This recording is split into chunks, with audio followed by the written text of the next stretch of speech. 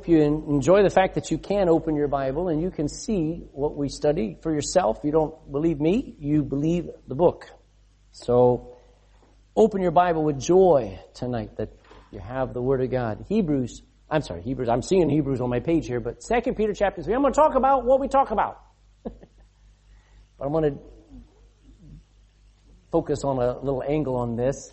It's a Christian's holy conversation. So find in your place there in 2 Peter chapter 3. I want you to look and we'll just read down 1 to 11 and then we'll get to preaching. 2 Peter chapter 3 verse 1. This second epistle, beloved, I now write unto you, in both which I stir up your pure minds by way of remembrance, that you may be mindful of the words which were spoken before by the holy prophets, and of the commandment of us, the apostles of the Lord and Savior. Knowing this first, that there shall come in the last days scoffers, walking after their own lusts, and saying, where is the promise of his coming? For since the fathers fell asleep, all things continue as they were from the beginning of the creation. And for this, they willingly are ignorant of, that by the word of God the heavens were of old, and the earth standing out of the water and in the water, whereby the world that then was, being overflowed with water, perished. But the heavens and the earth which are now, by the same word are kept in store, reserved unto fire, against the day of judgment and perdition of ungodly men. But beloved, be not ignorant of this one thing. One day is with the Lord as 1,000 years, and 1,000 years as one day. The Lord is not slack concerning his promise, as some men count slackness, but is long suffering to usward, not willing that any should perish, but that all should come to repentance. But the day of the Lord will come. That's a good thing. The day of the Lord will come as a thief in the night, in the which the heavens shall pass away with a great noise, and the elements shall melt with fervent heat. The earth also and the works that are therein shall be burnt up. Seeing then that all these things, here's our key verse, seeing then that all these things shall be dissolved, what manner of persons ought you to be in all holy conversation and godliness? Let's pray. Father, teach us about our conversation. Teach us, remind us, everything we do and everything that is accomplished is going to disappear. What we are lasts forever. I pray, God, we would have a holy conversation. I pray that from the top of our head to the tip of our toes, our conversation would be right. In Jesus' name, amen. All right, well, when he says conversation there in verse 11, I kind of played with you. He says, I want to talk about what we talk about. But that's not what is talking about. Is that fun? So when we say conversation, we usually only think about what we say. Now that's part of it. But when we talk about our conversation, we're talking about when Peter says our conversation, he's talking about our way of life. Notice what he says there in verse 11 again. He says, what manner of persons ought you to be? Now, the manner of persons is your way of life, the way we live, the way that we talk, our lifestyle. Isn't it funny how on the television, isn't it funny how in the newspaper, how every form of media pushes alternate lifestyles, filthy lifestyles, new lifestyles. You know what's funny? We have a lifestyle we're supposed to live. Amen? It's a holy conversation, a holy lifestyle. So, these are, when we talk about the things, when we speak of our conversation, it's the way we talk, the way we act, the way we react, what we think about, what we hate, what we love. It's our total life. So he says, what type of life should you be living? Now, everything's about to change, folks. I don't know if you realize, but there in chapter 3, he talks about something called the last days. Amen? Guess when we is? In the last days, folks. Whether you believe it or not, this time frame that we find ourselves in, we are seeing everything that is predicted in the Bible come to pass so rapidly, it is just overwhelming. You've got mockers here. Verse 3 says, there shall come in the last days scoffers walking after their own lusts. They're addicted to their own lusts. They follow after their lusts. They mock, they reject the promise of Christ's return. They willingly are ignorant. I like how how Peter says willingly ignorant. That means stupid on purpose. They willfully are rejecting the truth. And they forget that the world already one day was destroyed back, wasn't it, by water. When was that? During the flood. So they willingly are ignorant. They ignore the fact that the world has already been judged once before. Well, that just predicts the fact that it's going to be judged again. This time not by water. God, made a promise with a rainbow. He would never judge the world worldwide with a flood, but he didn't promise about a fire, did he? That is yet to happen.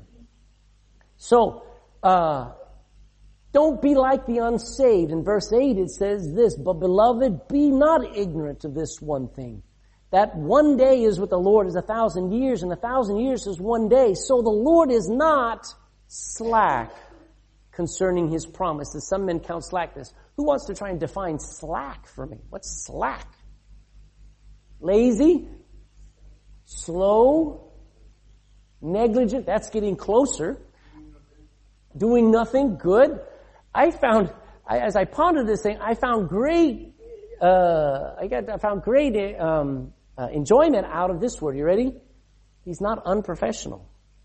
God's not just sitting there going, I don't know, is it time yet? No, not yet. He knows what he's doing.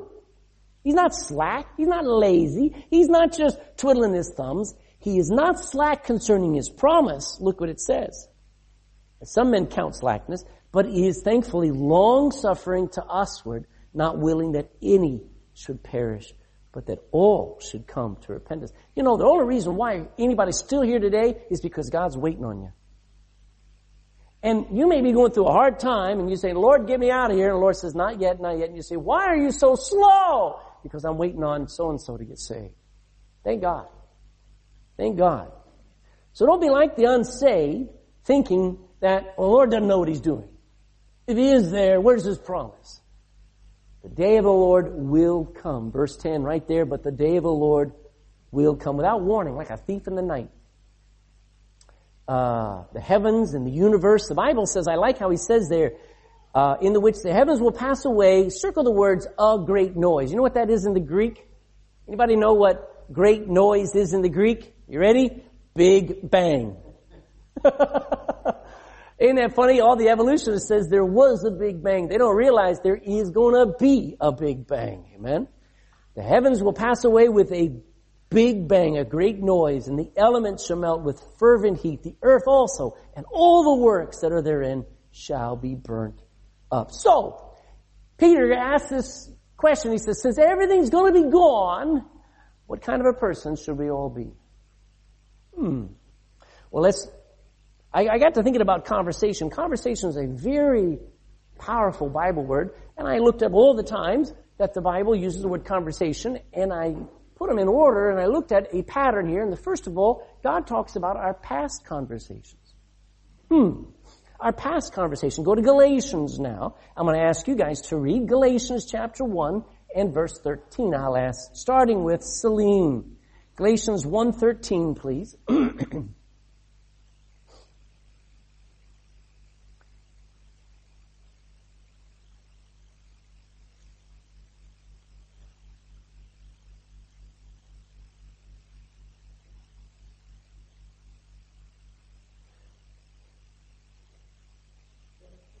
Thirteen.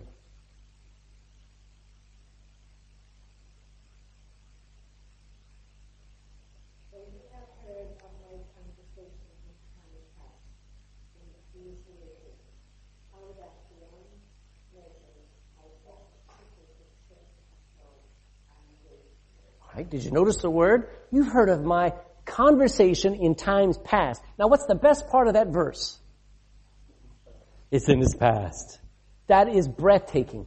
There's no good having a lifestyle that you continue to live after you got saved. There needs to be some things put in the past. Amen. Look at Ephesians chapter 2, Marianne. Ephesians chapter 2 and verse 3, right? Go to the right a few pages, find Ephesians chapter 2 and verse 3.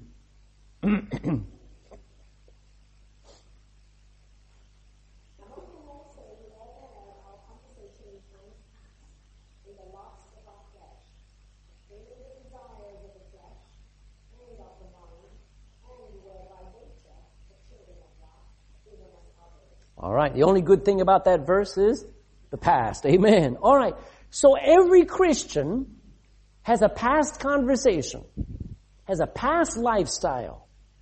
At least they ought to. If you don't have a past lifestyle that's different than your present, then you got to ask yourself, like James, do you have any proof that you're saved? Has there been any sign that God stepped in there? Now, there ought to be things that were you, but are not now you now. 1 Corinthians 6, Paul, 1 Corinthians chapter 6, and verses 9 through 11.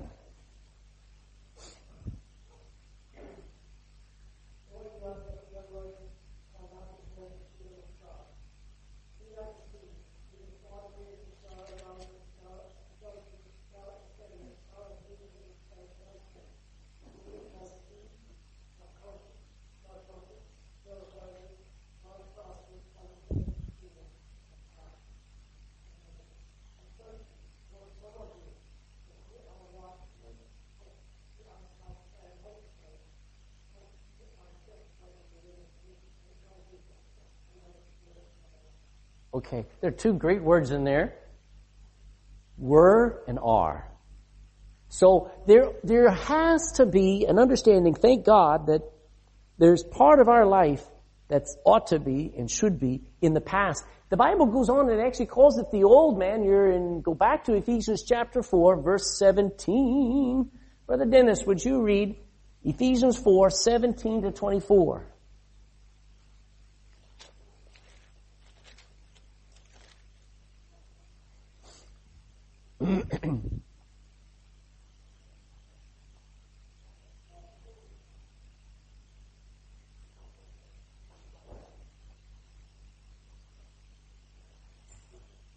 Ephesians 4, 17 to 24.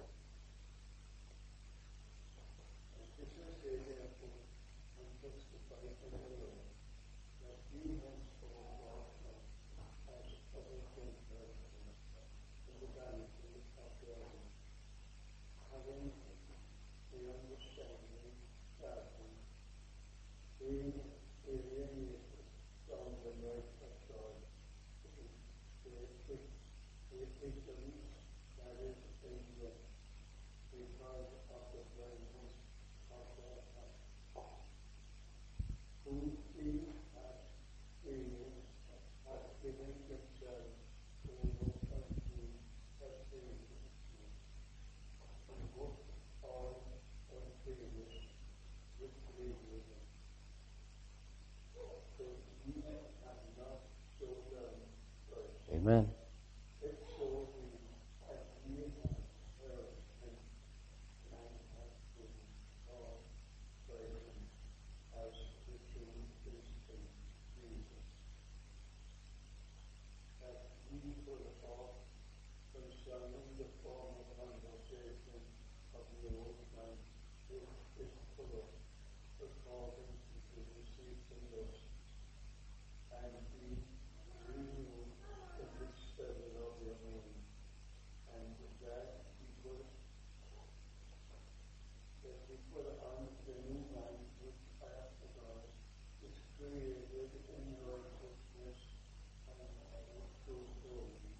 There's a lot there, but you saw Paul saying, put off the old conversation that the old man is tied to. You just put it off and you put on the new man. You're constantly doing that. You're putting it off. You're disassociating yourself. You're separating, putting some distance between you and your past constantly.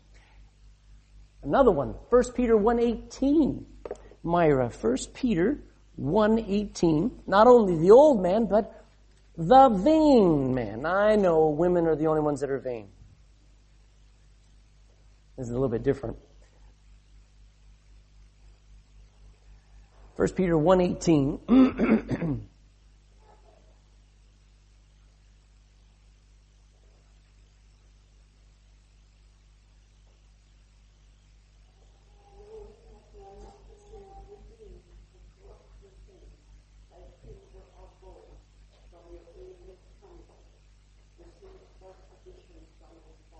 Okay, now ours reads, from your vain conversation received from the tradition of your fathers. So this vain life that was lived for self, the old man, those things ought to be the old you, not the now you. So in what I want to say is, every Christian has a past conversation. There ought to be things that are in your past, and you need to keep them in your past. What does the devil try to do? He tries to bring you back down and bring you back to the past. Is that not what Jesus said and warned Peter about? Satan hath desired to have you again. He wants you back. And he still wants us, folks.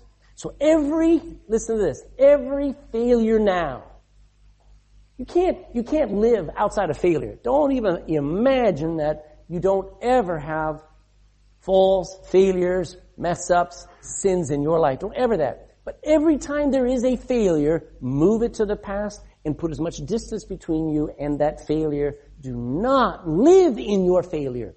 What is the worst thing for a Christian to do is to live in the past. Put off the old man is what we're told, amen?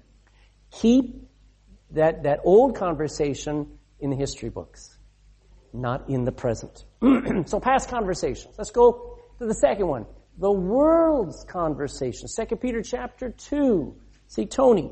2 Peter chapter 2 and verse 6, 7, and 8. This is our culture that we live in. And it's amazing how our culture is coming around full cycle and coming around just like it was back in this day. 2 Peter 2, 6, 7, and 8, please.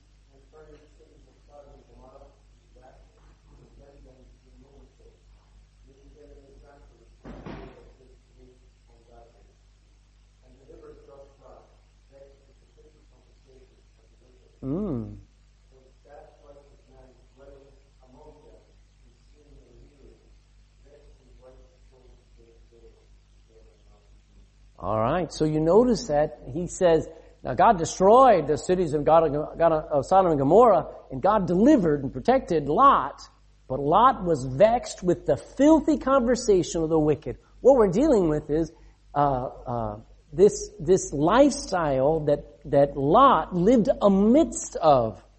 He saw and he heard everything the Sodomites were doing. Can you imagine living next door to some Sodomites who publicly lived their lifestyle?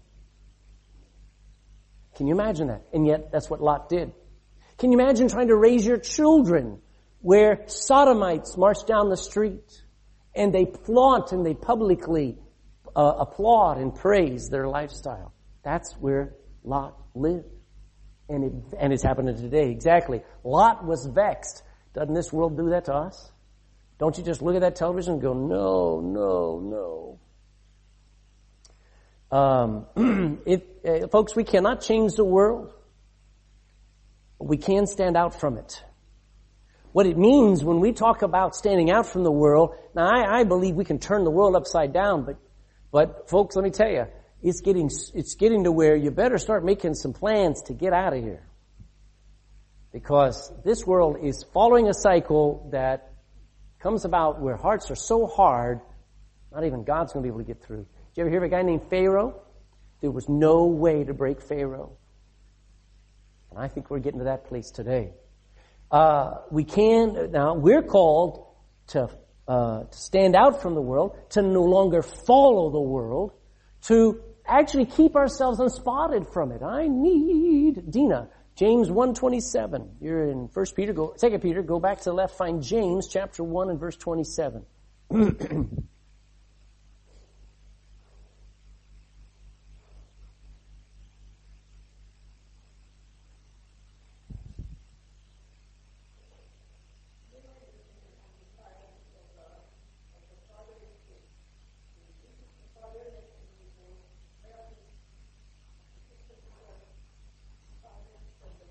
So the world is filthy. And its culture, that's how they naturally are. Hey, you want to go live with some pigs? Pigs are naturally filthy compared to us, okay? Now, if you live with pigs, guess what you're going to smell like? A pig. Good. So, our job, I can't come out of the world, not until the rapture, but I can keep myself unspotted from the world. That's my responsibility. The world's conversations, the world's lifestyles are the way they are. How is yours? Other people have certain ways that they live. How is yours? You may find fault. You may have people who hurt you, that affect you. How is your lifestyle? Keep it unspotted from the world. Do not follow the devil's trap of following along with the world and with the flesh and with the devil. Accept the fact that this world is always going to vex you and grieve you. You say, I must not be very spiritual if I get grieved by... No, you're spiritual. It's just the world. That's why we look for a better city, amen? An enduring city, not made with hands, the New Jerusalem. All right. Just make sure the world's conversation does not enter into yours. By the way, the world is in churches. I've been in churches, and I give you some illustrations. I won't repeat them, whatever. I've been in some churches, you couldn't tell the difference between a nightclub and the church. The world is in the churches. The filthy conversation. I've heard preachers tell filthy jokes from their pulpit. I've heard people speak such unspeakable things in Christian circles. Let me tell you, do not let the world's conversation become ours. It's in the churches and it's in homes. It's in homes where homes of Christian people don't live any different than the homes of the unsaved. As a matter of fact, a lot of unsaved people live better. It is a shame. We're supposed to be lights on a hill, not disco down the end of the road. Now, misunderstood conversations. Go back to 2 Peter chapter 3. 2 Peter chapter 3. Now we're going to get to where we live. Misunderstood conversations. 2 Peter chapter 3, 14, 15, and 16. Let's see. Miss Pat, if you would read those.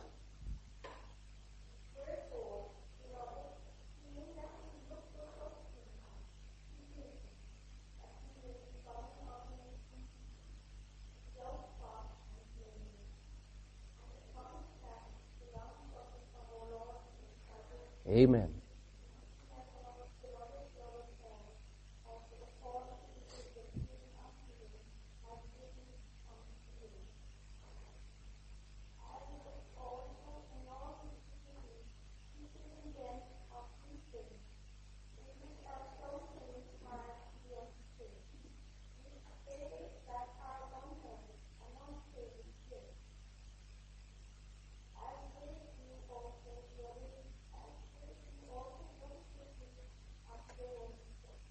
Wow. Now, Peter is bragging on Paul's preaching and teaching about salvation. Peter says, Paul's already wrote about all these things. I'm getting to write about all these things. This is so awesome, Peter's saying. He says, just as Paul, verse 15, according to the wisdom given unto him, he's written unto you, and in all his epistles, he talked about getting saved. But he cautions that there are some things that Paul says that are not easy to understand. Do you find that true? Do you pick up the Bible and go, what is he talking about? All right, so Peter's being honest, saying, sometimes Paul goes,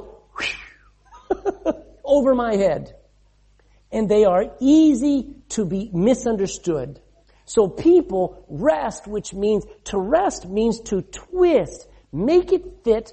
How many of you, when you were a kid, had a toy box and you had stars and circles and square cubes? Anybody like that? And you take, and you know, you were really good if you got them all in the little holes there. They actually have them for kids. They go into the sides or whatever. But there's always that time where there's a kid who sits down and he takes that square peg and he finds that circular hole and he goes bam, bam, bam, bam, bam.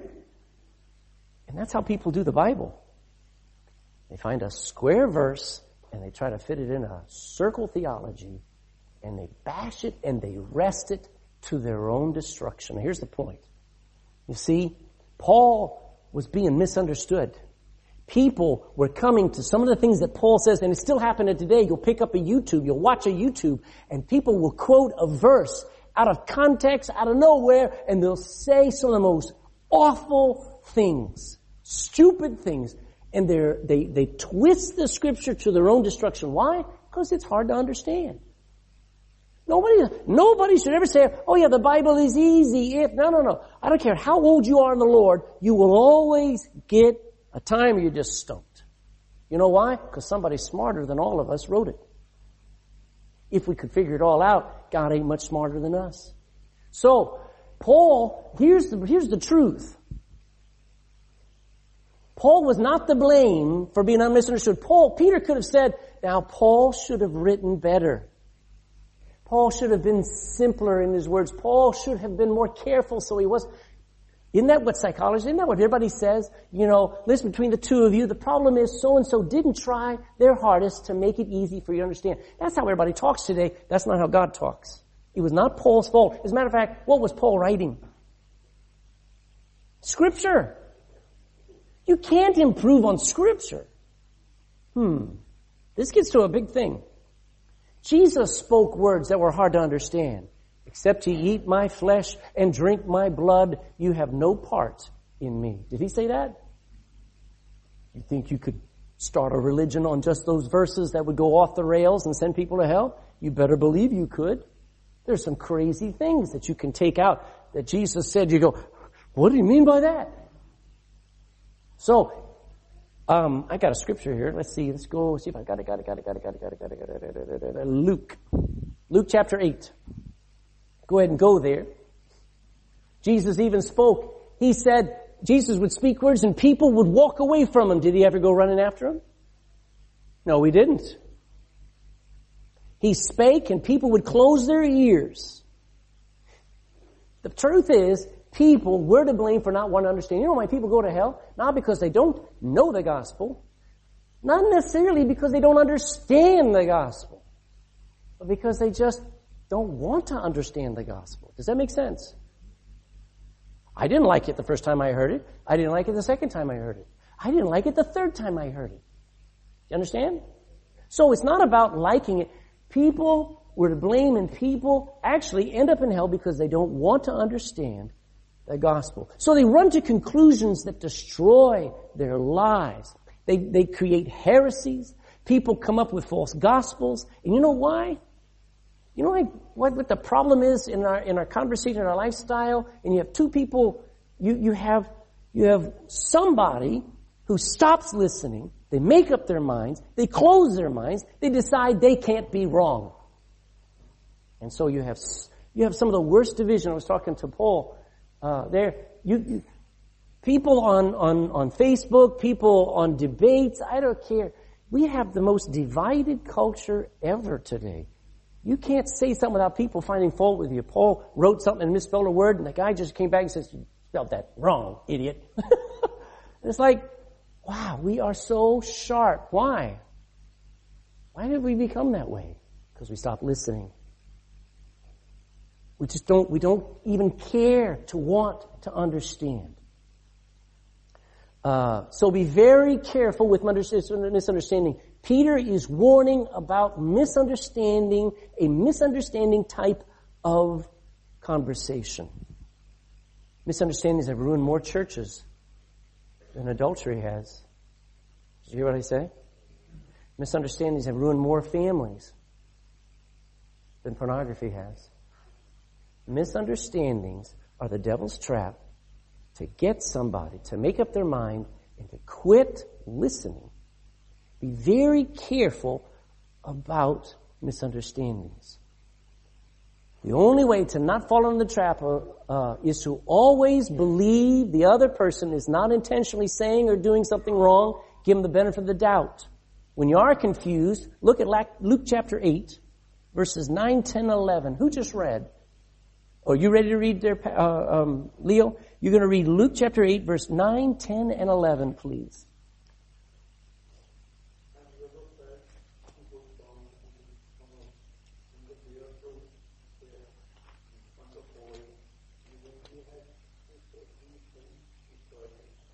Where are you? We need verse 9, chapter 8, verse 9, 10, and 11.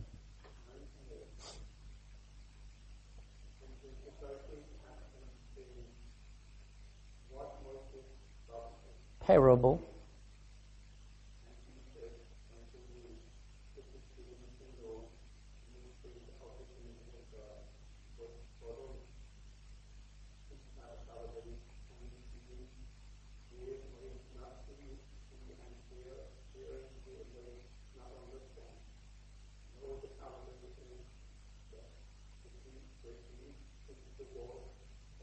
Now, just stop there. I just wanted to start you on the fact. Jesus took the time to explain, but who did he explain to? But not to, there were thousands of disciples there listening to him, but only the ones who came up to him and said, what do you mean by that? I'm confused. Amen. Excellent. Misunderstood conversations. Sometimes people have a way of doing things, saying things, and people prejudge. People don't understand. Do you know that destroys relationships? That destroys churches? That destroys... there are clear sins, but there are some things that you don't understand. As a matter of fact, the most important thing to do is to get to know one another and love one another in spite of flaws and problems. Misunderstood communications. Just kind of cute there. Right in the midst of that thing talking about what type of holy conversations should you be living, he then mentions there in 2 Peter, he then mentions, make sure you don't misunderstand people. Make sure you're not constantly judging people and destroying them, because it destroys everybody. Now it moves on to right conversations. And a right conversation is where we want to live. Look at Philippians chapter 1. Because right conversations are those that match the gospel. Philippians chapter 1 verse 27. Gina, please. Philippians 1:27.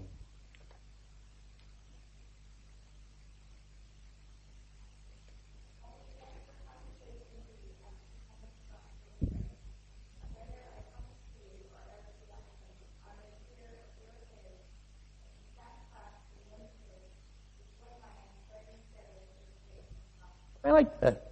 Look at the word there. It's a modern word. That I might hear of your affairs. Affairs?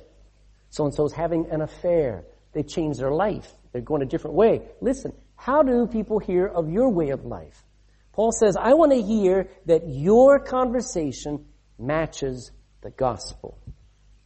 Where we stand fast in one spirit.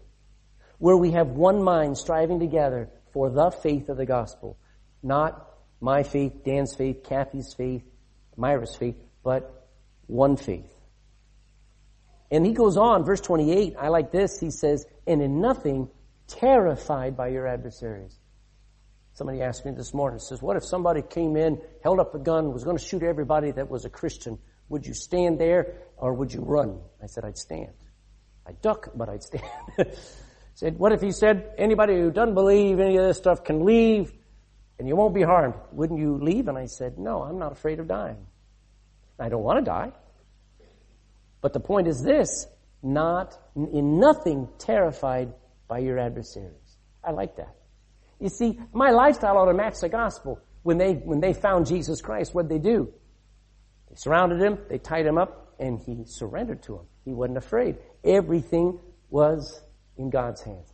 How is your life? Does it match the gospel, even though it costs you? Even though it's hard? My life ought to match the gospel. Ready not only to believe on him, but also to suffer for his sake. A right conversation, a right lifestyle, secondly, is an upright one. Psalm 37, verse 14, Embryo. Psalm 37, middle of your Bible.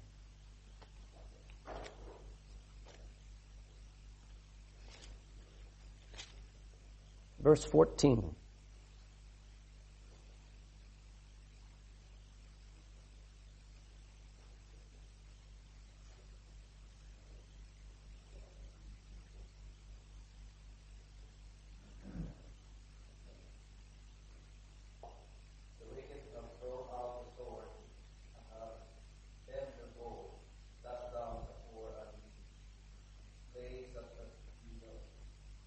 That be. Excellent. So notice he doesn't just talk about good conversation or right, but he says upright. Now upright, I'm standing upright right now. I'm not cowering. I'm not hiding. So this is a life that is not embarrassed. By the way, let me just help you this way, understand this. The devil has a target on you when you strive to live clean and good and holy. The devil paints a big target on your back and says, fair game. Let's get him, boys. Now the upright live free of fear of the devil's attack. Expects it. Doesn't run, doesn't hide. Lives free of shame or embarrassment. Not because they're hardened to it. There are a lot of people, have you noticed today, people don't have any shame. Have you noticed that? People will say and will do things without any, I should have said that. I shouldn't have done this. People have no shame, no embarrassment. We're not talking about that type. We're talking about where you have nothing to be embarrassed of. You have done nothing wrong. This is somebody who is, who doesn't do things they know they would be ashamed of. Like watching porn. Like secretly drinking. Or living a lie. Or secretly thieving. Wouldn't you be ashamed? Wouldn't it be awful if Nita and I showed up at Celine's house and the door was open and we said, Celine! And there we found a whole big bag of stuff from Dunn's that she stole. She said, what are you doing here? I didn't know you were coming. You found me. That'd be embarrassing, wouldn't it? Yeah. Celine! If someone followed you around all week, Kathy, what things would you be ashamed of or embarrassed about? Your tongue? Your TV watching? How about your thought life? How about your internet? You know, the upright in conversation, somebody whose lifestyle is upright, you're a target. And just realize, I want to have that upright lifestyle and not be afraid. The devil's going to fire away. And as somebody said earlier, the Lord is my high tower. He's my shield. He's my rock. He's my hiding place. I don't hide except in Him. Are you upright? That's a right conversation where you're not ashamed of who you are and what you're doing. Third, open and transparent. 2 Corinthians 1:12. Bill, 2 Corinthians 1:12.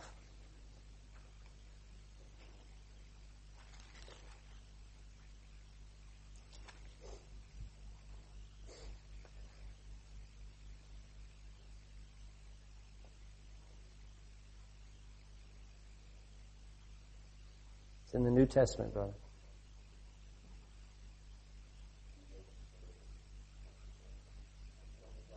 $1.12, please.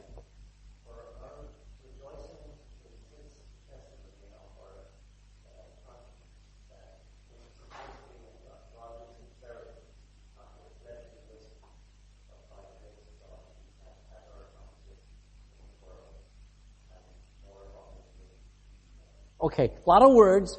He says, this is what we get excited about. That the testimony of our conscience is full of simplicity and godly sincerity, honesty, not with fleshly wisdom, but by the grace of God. We have had our conversation where? We've had our life right out in the world. We don't live in a commune on a hill somewhere behind 15-foot high walls. We live in the world.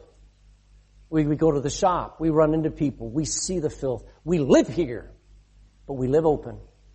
We live in godly sincerity. People can look at us and we can, they already know you, but honestly, they can read us like a book. Let's go to one more. 1 Peter 2:12. Let's see, I'll go to Yvonne. 1 Peter 2:12.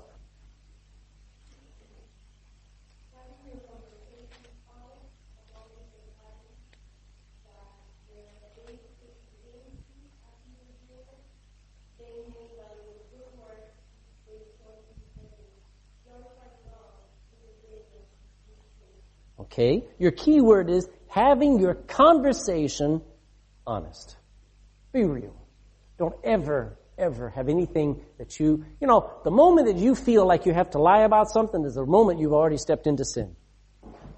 The moment that I can't say this, I can't talk about that, that's already the devil's trap to have a grip on your heart, and he will add more and more and more. The best way to live is honest. Best way to live is open and transparent. You know what that'll make for? Accountability. Accountability where your life in your conversation is right. It may not be exciting. I mean, there was one time Nita and I were with a couple. We were sitting there talking, and we were after church. We went to an ice cream shop down the road from the church, and we're sitting there, and this other young couple. We were young. They were young. Those were a long time ago. And we were having an ice cream, and about 10 minutes into the conversation, they got up and they started to leave. And I said, what's wrong? He says, it's boring over here. I felt, oh. Now, you know what? Since then, I don't mind being boring. I don't mind it. Because that's what I am. But if I'm honest, that's okay. If you're trying to pump up and be what you're not, then don't do it. Don't do it at all. Open and transparent. Without covetousness is the next one. Hebrews 13 and verse 5, Mona.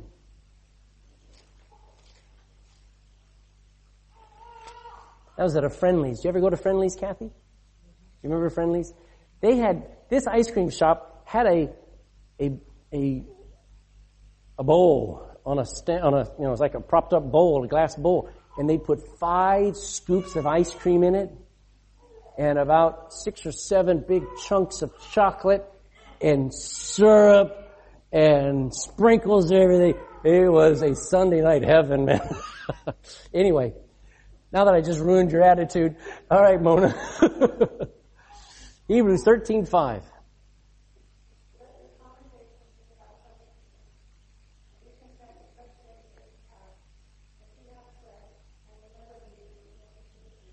Amen. So what's our focus? What's the key word we're looking up every time? Our conversation. So my lifestyle, not just little bits, but my way of living should be without what? Without covetousness. It should be with contentment. Ouch. How many times we look and go, I wish I had. Oh, I don't have. Right conversation is content, is glad for what you have, even what you are. Another one, James 3, verse 13. Am I going to get Nisha to read or not? James, I snuck up on you. James chapter 3, verse 13. Next book over.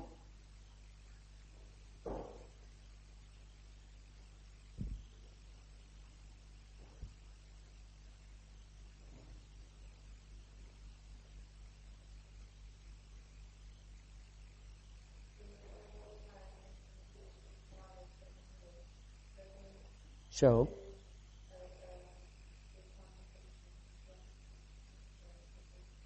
All right. So if anybody claims to be wise, full of knowledge, let him show out of a good conversation, a good life, show his works with meekness and wisdom.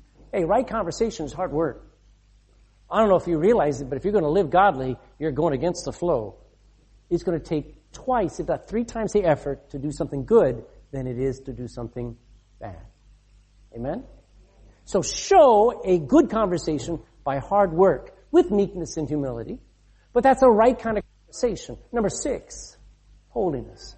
1 Peter 1:15. Let's see if I can get Hannes. 1 Peter 1:15.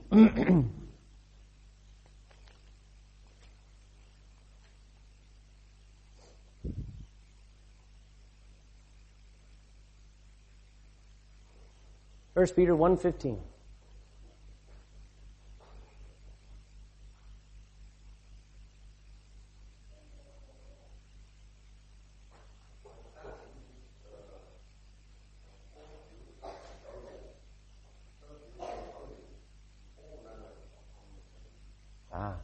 So since he's holy, I should be what?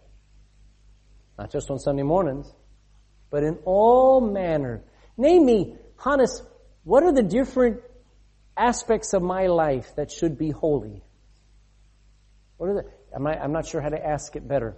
What are the different, how would I ask that in a better way? I'm trying to ask what are the different aspects of a person's life that should be holy? Okay, well, you're answering it. I want to know how to ask it. Do you understand what I'm asking? All right, I'll give you one of them. In our words. Our words should be right words, correct? What other ways should be holy in my lifestyle and in my life? What do you think? My attitude? Is that what you said? I like that. Very good. Do you know where I'm going with this? Do you know where okay. Anybody else? What part of me should be holy? Now we know all, so list something. My what? Needs. Deeds. Okay, my actions. Excellent. All right. What else? my thinking, my treatment of others, my thinking, good, all areas. See, we think holiness is something that monks strive for over at the monastery. No. Christians should be striving for personal holiness in all areas of their life, so that their lifestyle, not that you walk around with a brown habit and a rope and like they did on Monty Python, hit their heads with their Bibles. That's not what we're talking about. We're talking about being holy in all manner of our conversation. Number 7, kind and graceful as a lifestyle. Colossians, Amanda, Colossians chapter 4 in verse 6. Colossians 4 in verse 6.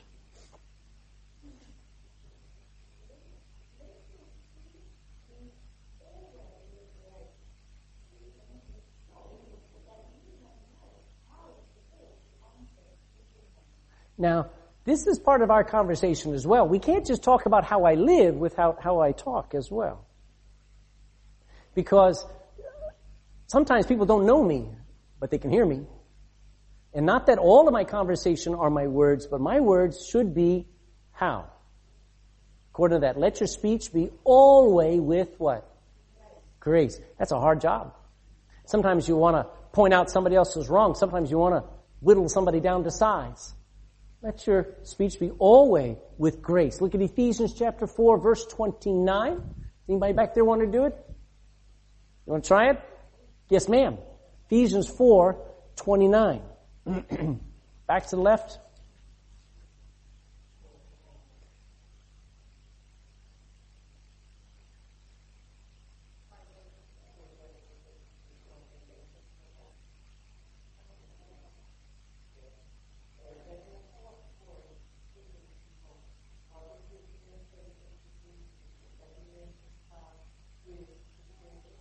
Okay, or to the hearers. Good. All right.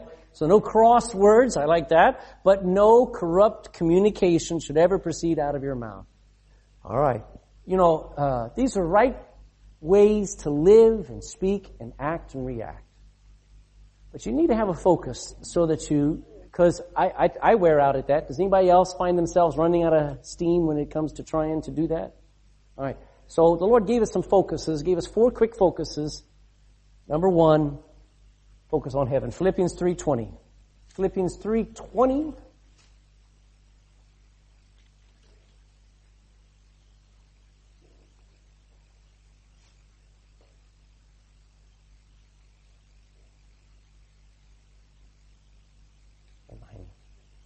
You gonna do it? You ready?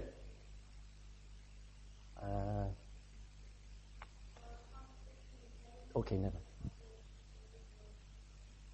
Good. For our conversation is where? In heaven. Excellent. So the things that we focus on, my lifestyle, I focus on heaven. And when I start to think about setting my affections on things above, when I start thinking about how they live there, kind of helps me want to live the same way here. Another one, Hebrews chapter 13, next verse. Hebrews 13 and verse 7 and 8.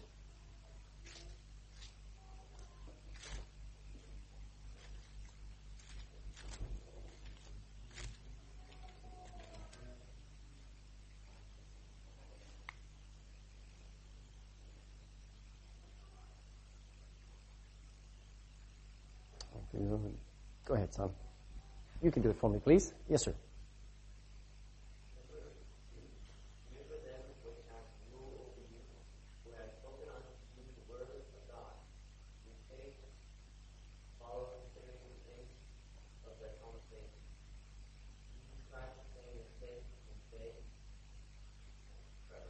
Forever. Good. So remember them that have a rule over you, spoken unto you the word of God. Who's that? Who has a rule over you, speaks unto you the word of God? Sometimes it's dad. Sometimes it's a pastor.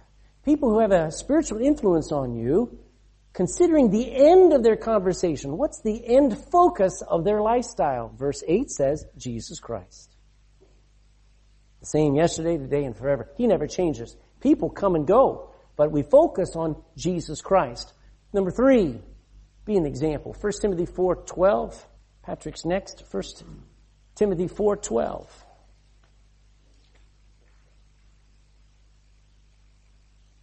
Is that right? It's not 1 Timothy 4:12.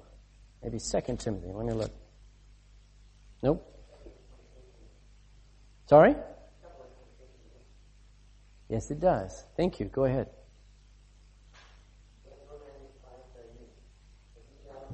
That's the word.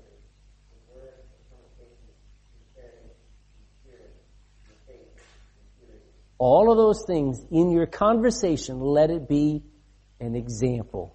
I like that. Focus, when I start to live and I realize people are watching me, that humbles me and it stops me dead in my tracks often. Or how am I acting? Number 4, especially in the home. 1 Peter 3, verse 1 and 2.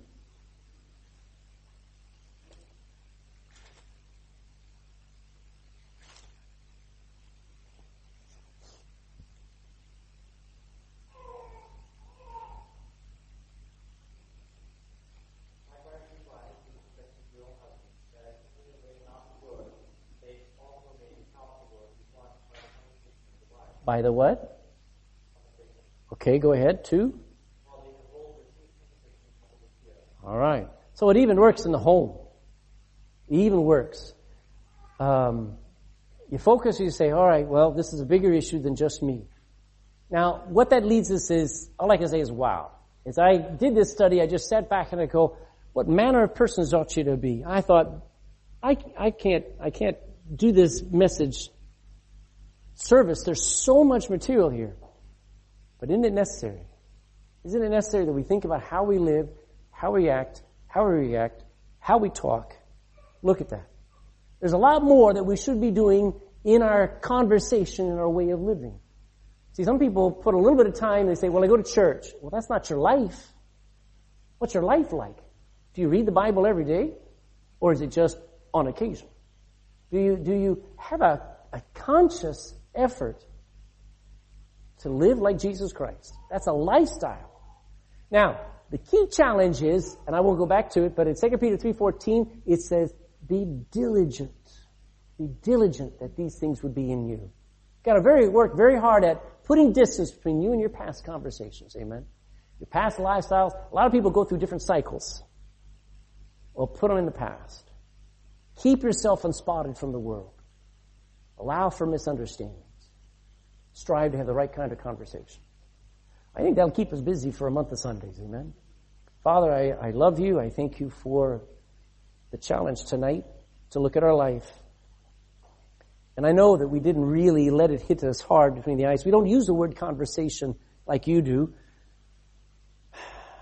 But you have a way of reaching into our lives and saying, your lifestyle stinks. Lord, we may have our tongue under control, but our eyes aren't. We may have our eyes in control, but our feet aren't. We may have a lot of different areas, but our heart's not right. So many different things. I'd like to have a holy conversation. I'd like my walk to be right.